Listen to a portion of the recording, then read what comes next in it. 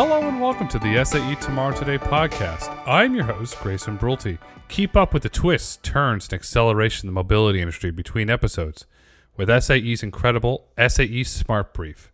Click the link in the show notes to subscribe and receive the latest industry articles, updates, news, and announcements straight to your inbox. On today's episode, I sat down with Jack Wiest, Intel Fellow at Intel Corporation, to discuss how a machine should never make a bad decision, the use of crowdsourcing data to map cities around the world, and why passenger boredom is the key to safety success.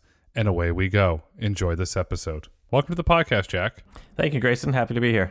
I'm really happy for you to share your insights around safety with our audience, because you have these incredible, remarkable insights into safety. And to kick the podcast off, Jack, how does Intel think about safety? Well, at Intel, safety is what drives us in everything that we do. If you just look at the numbers, we've become desensitized to it. 100 people a day lose their lives as a result of humans behind the wheel.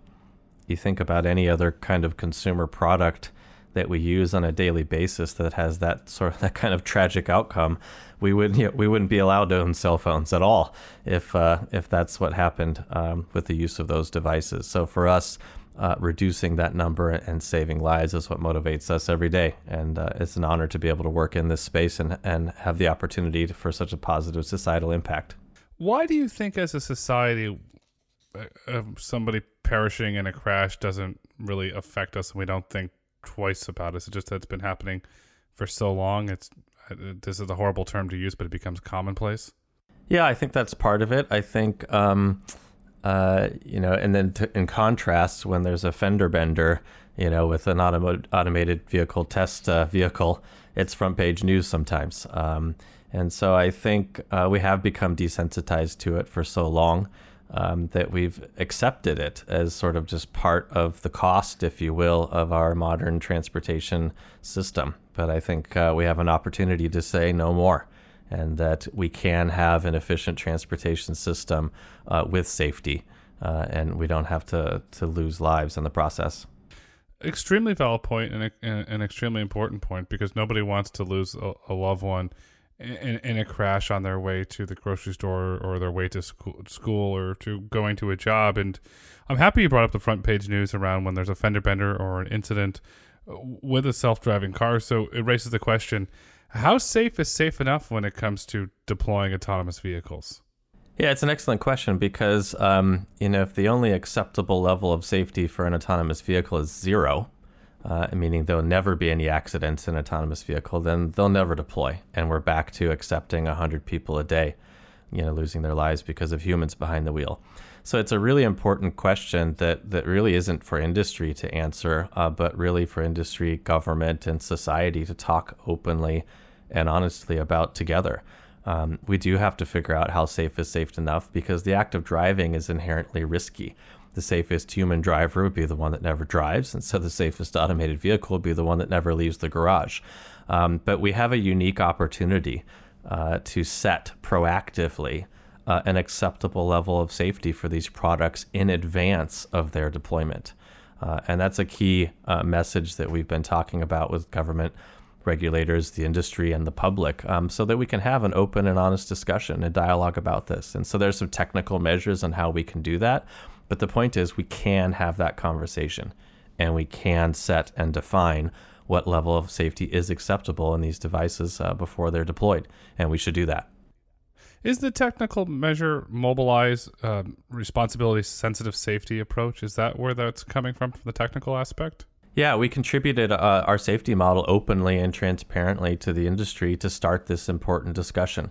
And the trick about RSS is, just like human drivers, we drive based on making reasonable assumptions, reasonable worst-case assumptions about the behavior of other road users.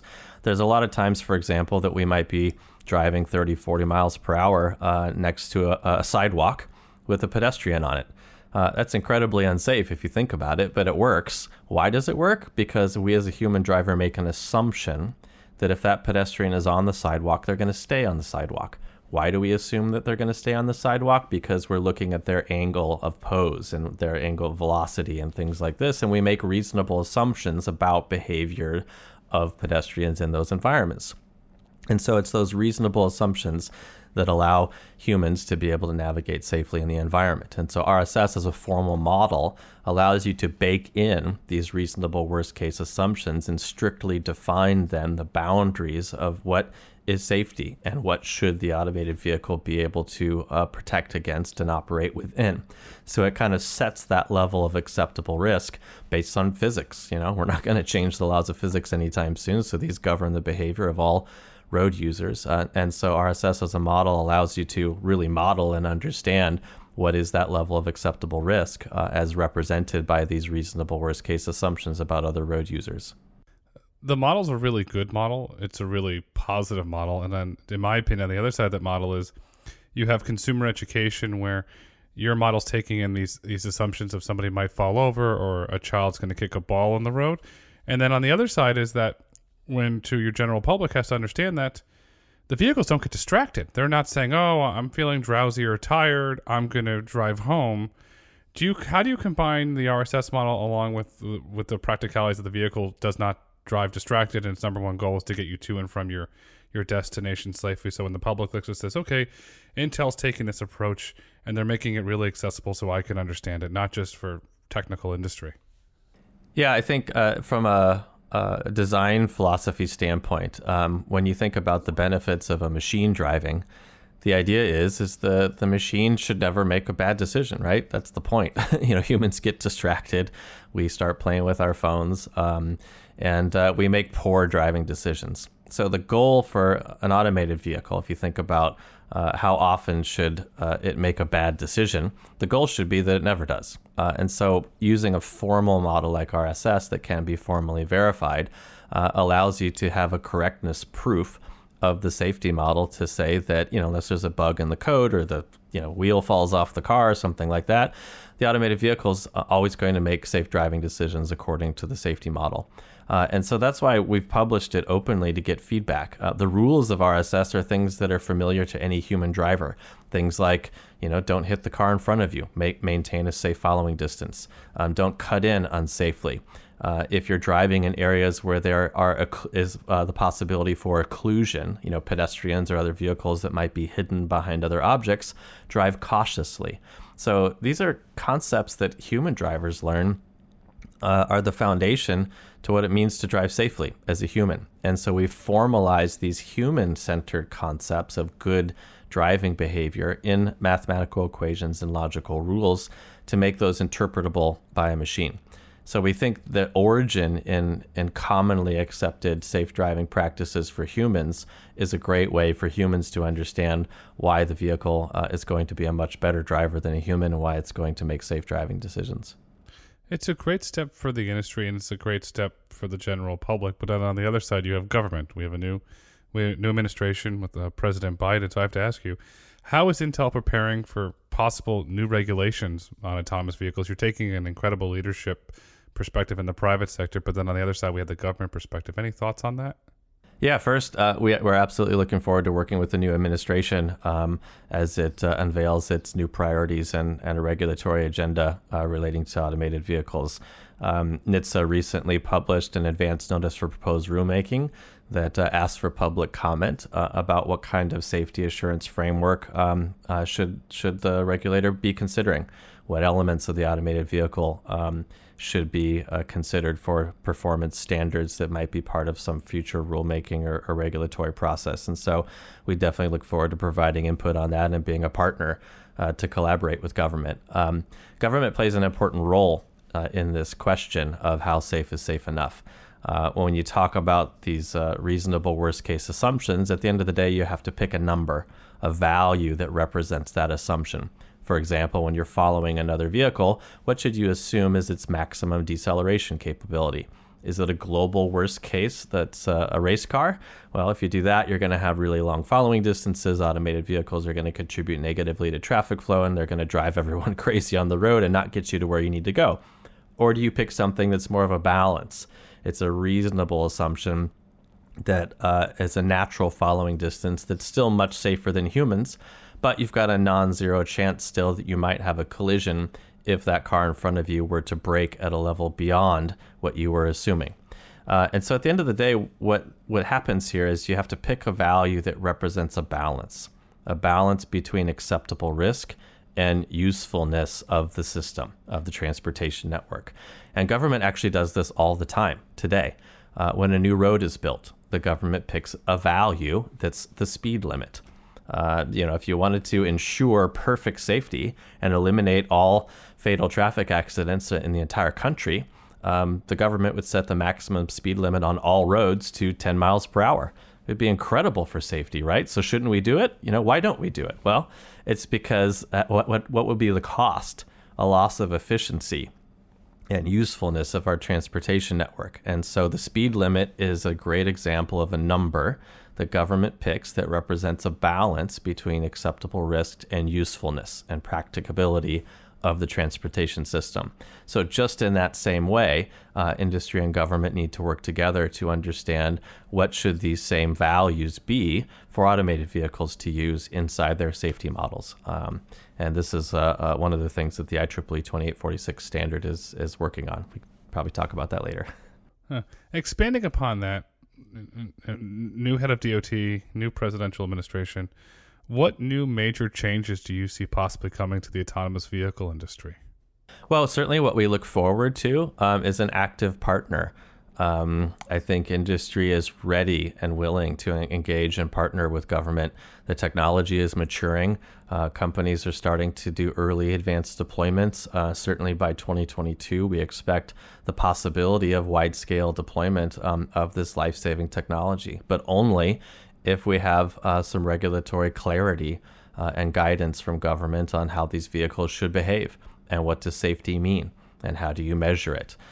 So we absolutely look forward to working together with government to close some of these gaps so that we can bring this technology to the citizens of not just the U.S., but the world. What about on the ADAS front? As the technology becomes more and more advanced and available in more vehicles, do you see driver monitoring systems becoming a requirement at some point? Yes, for sure. And in fact, there's been some really exciting developments on the ADAS front. What we've realized is that historically people think about automated driving and driver assistance systems as two totally different things. They're different teams, different organizational structures, different technologies. We actually look at it as a continuum of the same functionality and the same capability for the car to operate itself in a variety of different places. The only difference being, does the system require human oversight, meaning it's a driver assistance system, or does the system have the ability to operate without human oversight? And that would obviously be our traditional self-driving vehicle. But underneath that, the capabilities could be the same in terms of the car's ability to take you to anywhere you'd like to go. Pick a point, pick your destination, and off the car goes. But in an advanced driver assistance system, you're still providing that human oversight of the car's operation. And so in that case, with the system like SuperVision that's coming from Mobileye, which has 360-degree vision, has the same chips that are inside of our fully autonomous test vehicles, that car has that same capability, but it still needs the human to provide oversight. And that's where driver monitoring systems come in, and we agree that Euro NCAP and others are starting to require some form of driver monitoring system as a basic functionality to be in these new vehicles, and we're absolutely supportive of that effort and are in the process of enabling that with our IQ platforms. And so we definitely think that these premium systems that provide 360-degree vision and advanced driver assistance things are going to be a differentiator to OEMs, and driver monitoring systems are absolutely part of that system. It's going to be a differentiator because you're taking a potential hard driving situation and you're making it safer to the best because you're giving the driver all the tools that they need to help have a safer driving environment. But on the other side of that, you've got, I call them bad actors or inappropriate actors, any term you want to use. And they document things on TikTok and YouTube. And there's a famous video that this person thought it was funny to put his car on high version of ADAS and go take a nap in the back while it drove down the highway. You should be arrested because you're putting not just your own life in danger, but the lives of so many individuals around you in danger that were traveling on that road.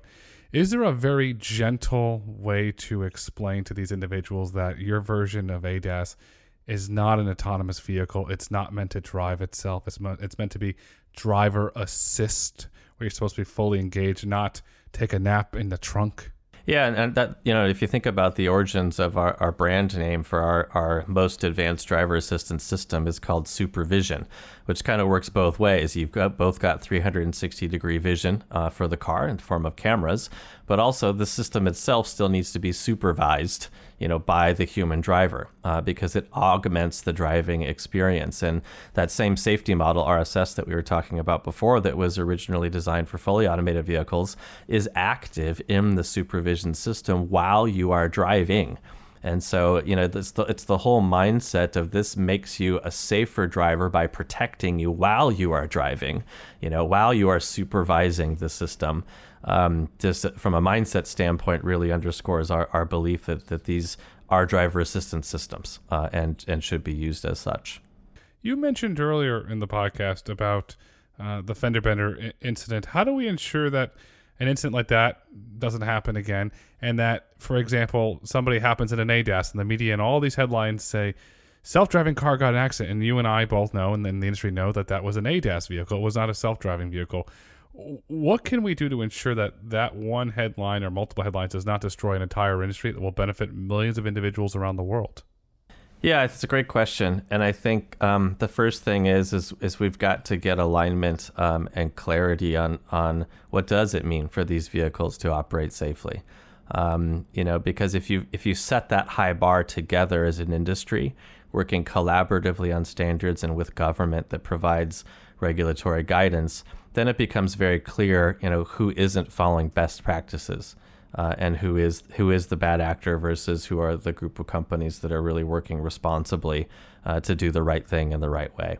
And so that's why we've been so focused on enabling, contributing to, and leading consensus-driven industry standards, so that as an industry together, we can set a high bar, so that when new entrants come in, they know the bar they need to meet if they want to be recognized as following industry best practices. You're also setting the bar high through the Mobileye testing program. You recently expanded to Detroit, Paris, Shanghai, and Tokyo. I like that they're different, dense urban environments, different cultures and customs. When I saw it, I was like, okay, something big's going on here, and they're super savvy. Why were these cities and countries chosen? Well, first, we look for places that are not easy to test. There's not a lot of point in testing in places where you've got nice, big, wide open roads with not a lot of other people or cars or traffic signals or complex intersections or whatever. That doesn't prove anything. So we like going to places where it's difficult and it's hard, and we can prove out the technology and make it as robust as possible. What we also, though, have in common with those cities, if you take a look, is that's where our customers are. We're fortunate to have almost 60 million cars on the road, dozens of different OEMs, dozens of different vehicle models, and our customers are based in places like Detroit, like Shanghai, and Tokyo and Paris. And so we want to put our test vehicles where our customers are, so that we've got a ready opportunity to show off the technology to our customers. And the thing about this is that there's also, I think, unique about the fact that we've gone to so many different cities in different countries all at the same time, is because of our mapping technology that allows us to do that. Most companies have to send out advanced mapping fleets of vehicles. It takes months and months and months to kind of generate the map before you could operate anywhere. We crowdsource our maps from cars that humans drive. So we have maps of the world, mostly, anywhere humans have been driving. And so we can put cars into a new city and start testing in a matter of days, because we've already got those places mapped. Just kind of an illustration of how we can scale. Crowdsourced maps.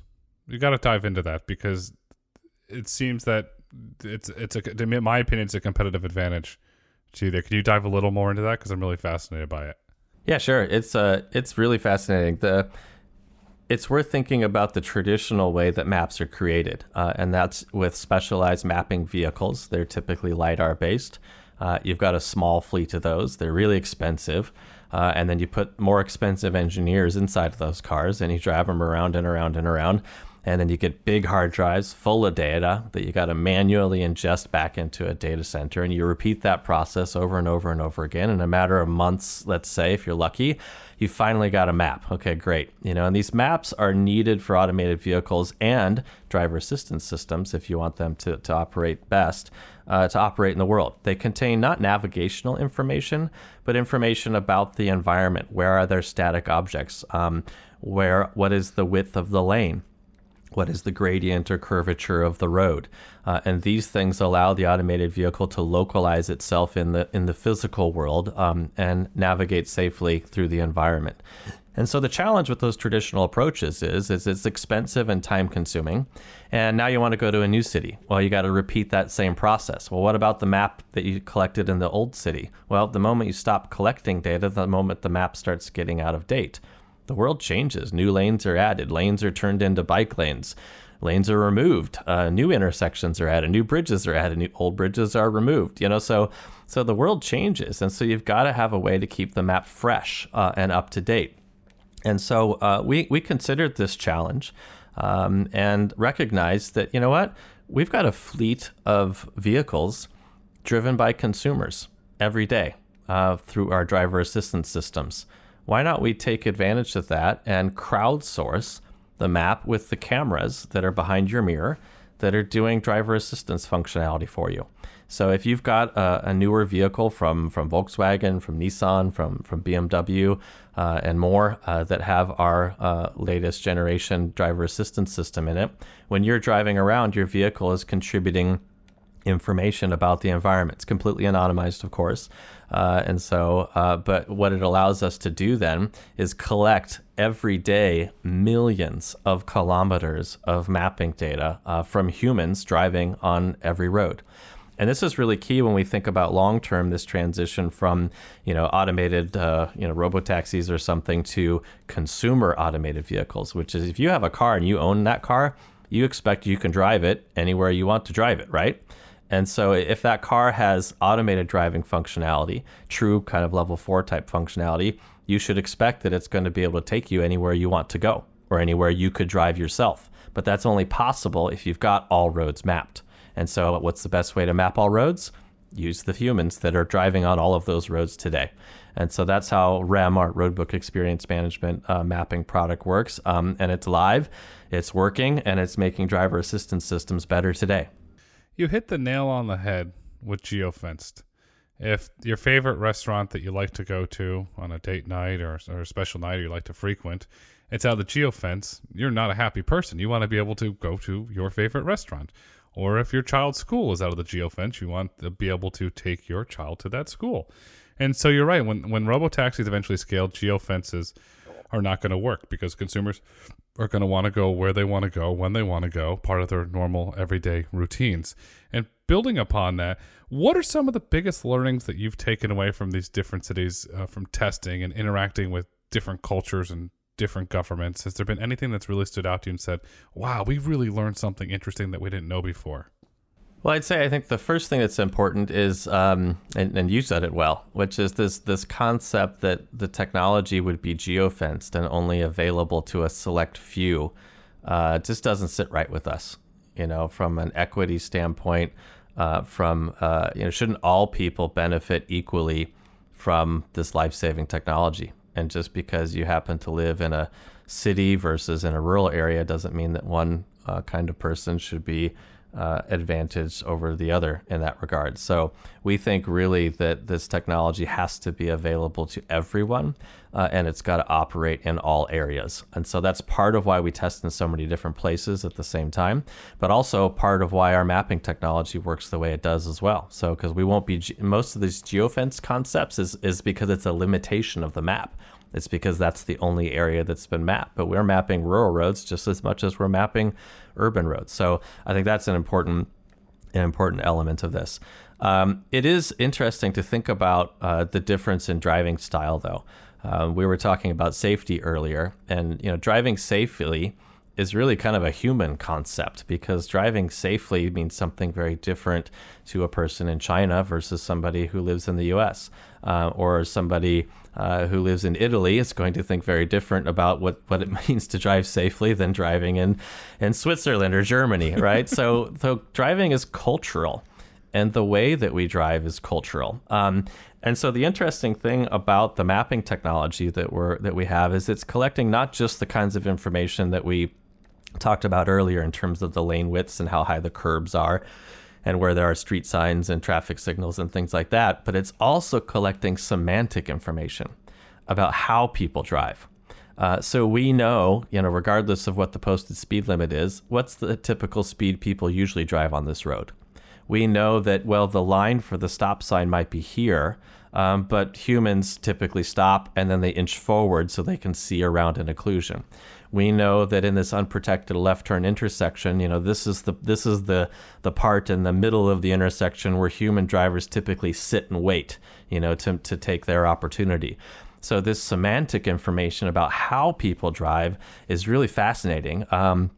And we're collecting all that as well as part of that map information. And so what that allows us to do is have our car sort of drive like a local then, so when we put a car in a new environment, this semantic information about how people drive in these different countries can be incorporated into how the vehicle operates, which we think is really important for consumer acceptance, because, you're going to want these cars driving next to you to drive like you do and to be able to negotiate with them in traffic, just like you would with another human. So, in a way, it's sort of a Turing test for automated vehicles is, can you tell that other vehicle you're negotiating with is actually a human or a machine? And our goal would be that you can't tell the difference.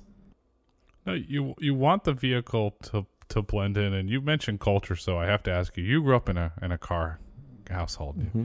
Your father was a car nut. What happens to car culture with a fully autonomous vehicles? Does that become autonomous vehicle car culture?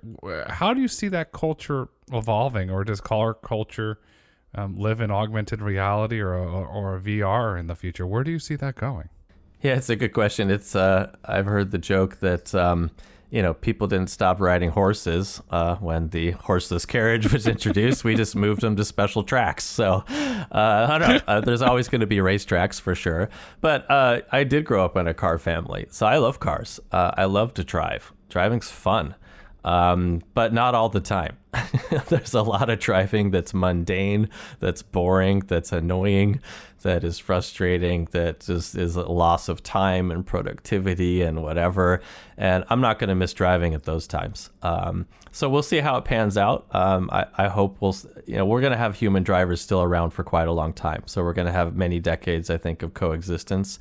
And so I think we'll all get to the opportunity to still drive perhaps when we want to. But when we do, because of these more advanced driver assistance systems, we're going to be even better drivers than we are today.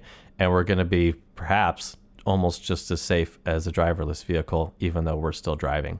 So I think that's an interesting prospect to think about for the future of human-driven cars. Speaking of interesting situations, your father loves cars. Have you ever put him for a ride in an autonomous vehicle and taken him around? And if so, what was he like? I'd just love to know what the reaction was. No, I unfortunately haven't had the opportunity to do that. He lives out of state in a retirement community, which would be a perfect place really for an autonomous vehicle if you think about it.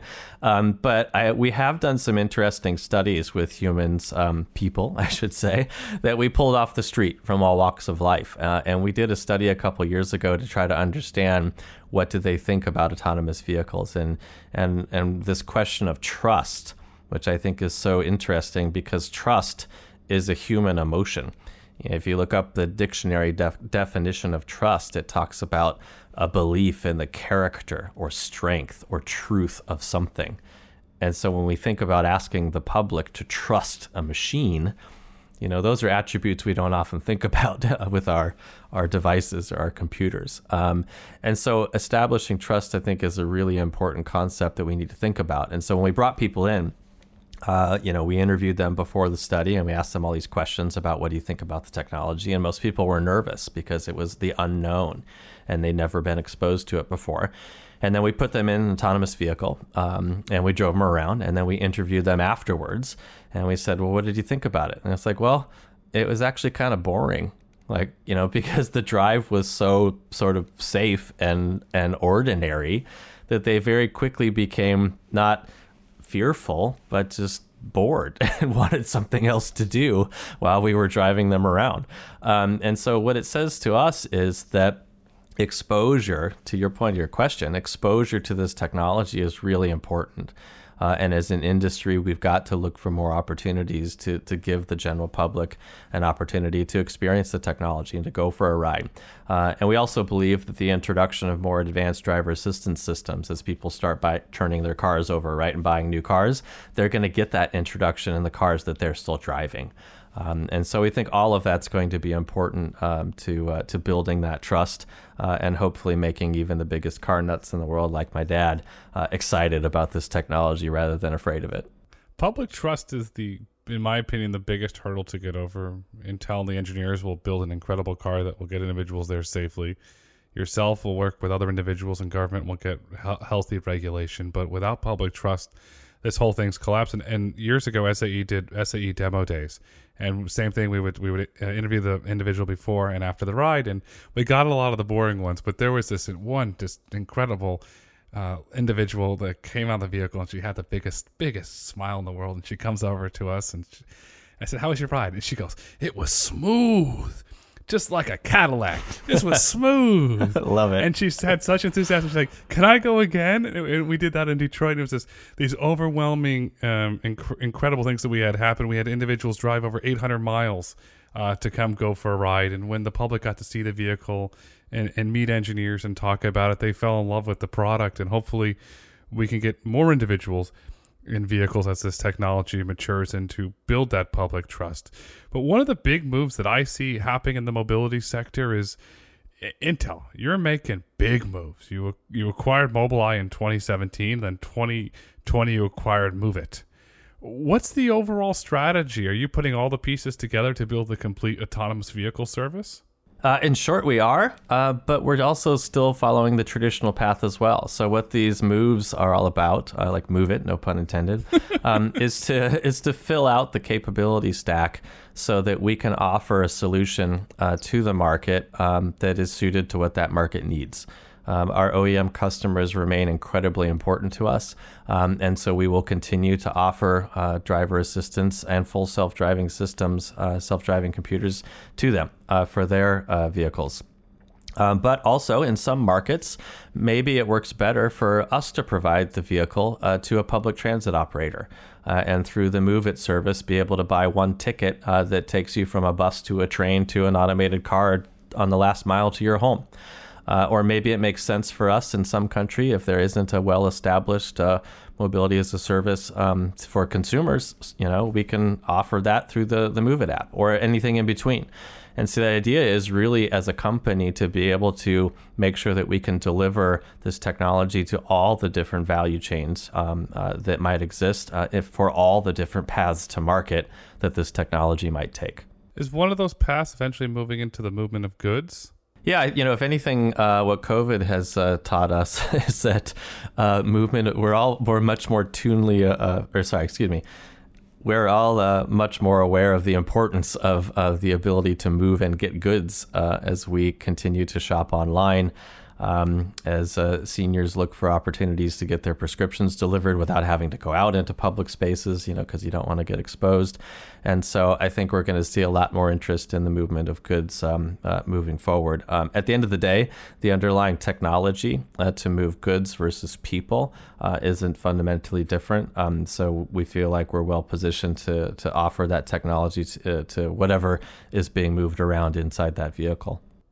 How about into autonomous trucking, which is probably one of the hottest segments of the market now? Is there plans to scale into that? Yet nothing publicly announced, but I think what we will say is that there's a lot of opportunity to make human truck drivers safer. And we have an entire product line that's focused on that. We have an aftermarket product line that can be attached to existing trucks, fleets of vehicles, delivery trucks, postal service trucks, whatever, that make human drivers better by providing alerts and warnings. And so we're going to still have human-driven transportation systems for quite some time, and that's why it's important to make sure we have the opportunity to make them as safe as we can. And what is, combining this whole conversation, what is the future of autonomy, and what role do you see Intel playing in that? Well, I think the future of autonomy, I hope, is millions of lives saved. At the end of the day, that's what this is all about. As we talked about earlier, it's just tragic.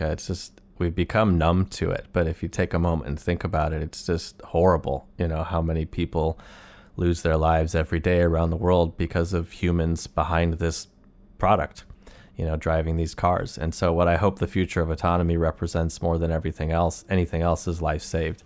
We also have the opportunity, I think, to transform people's lives. I think about the opportunity to provide mobility to people who can't drive today for whatever reason, because and the opportunity to provide mobility to get to work, to go to school, to go to the groceries, and have that freedom of mobility for people who don't have the ability to drive themselves or aren't able to, is really going to transform people's lives. And we'll see long term what the societal effects are on our transportation system and the network as it's defined. The transportation network as it exists today was built around humans behind the wheel of these cars. So it's exciting. It'll be exciting to see how cities and roads are transformed long term. But above all, I think it's safety at the end of the day that I hope is the most important thing that the industry brings. The future is exciting. Safety is paramount. And as we look to wrap up this extremely insightful conversation, what would you like our listeners to take away with them? Would it be that Intel's absolute immense pride and safety in doing right by society, or what is it that you would like the listeners to take away from? Because we've covered a lot of ground here. I think the biggest thing is certainly our commitment to safety, but that we believe safety is something that should not be proprietary. We think the safety of these devices and creating public trust in the technology requires transparency, requires honesty and openness about how the technology works and what its limitations are. As we said before, if the only goal is a perfect automated vehicle that will never be involved in a collision of any kind, then we'll never deploy the technology. So let's have open and honest conversations, though, about how safe is safe enough, how can we measure and assess it, and disclose how the technology works. Don't hide behind a black box of AI and say it's a magic secret. I can't even explain it, even if you ask me to. That's not a good way to engender public trust. So we've really been committed to openness and transparency. It's why we published our safety model in 2017. It's why we're leading safety standards like IEEE 2846. And it's why we're openly talking about it with folks like you and with the governments around the world, so that we can collaborate on what does safety mean, so that we can have the support of public and governments around the world for the deployment of the technology. And Jack, we thank you so much for your leadership in this issue. And as we've heard on this podcast, Intel is doing good by society and building trust in autonomous vehicles. And Jack, thank you so much for taking time out of your busy schedule to come on the SAE podcast today. My pleasure. It's been an honor to be here. Awesome. Thank you so much. Thank you for listening to SAE Tomorrow Today. If you've enjoyed this episode and would like to hear more, please kindly rate, review, and let us know what topics you'd like for us to explore next. Tune in next week to hear from Riley P. Brennan, General Partner, Trucks Venture Capital, as we discuss trends in mobility from an investor's perspective. SAE International makes no representations as to the accuracy of the information presented in this podcast. The information and opinions are for general information only. SAE International does not endorse, approve, recommend, or certify any information, product, process, service, or organization presented or mentioned in this podcast.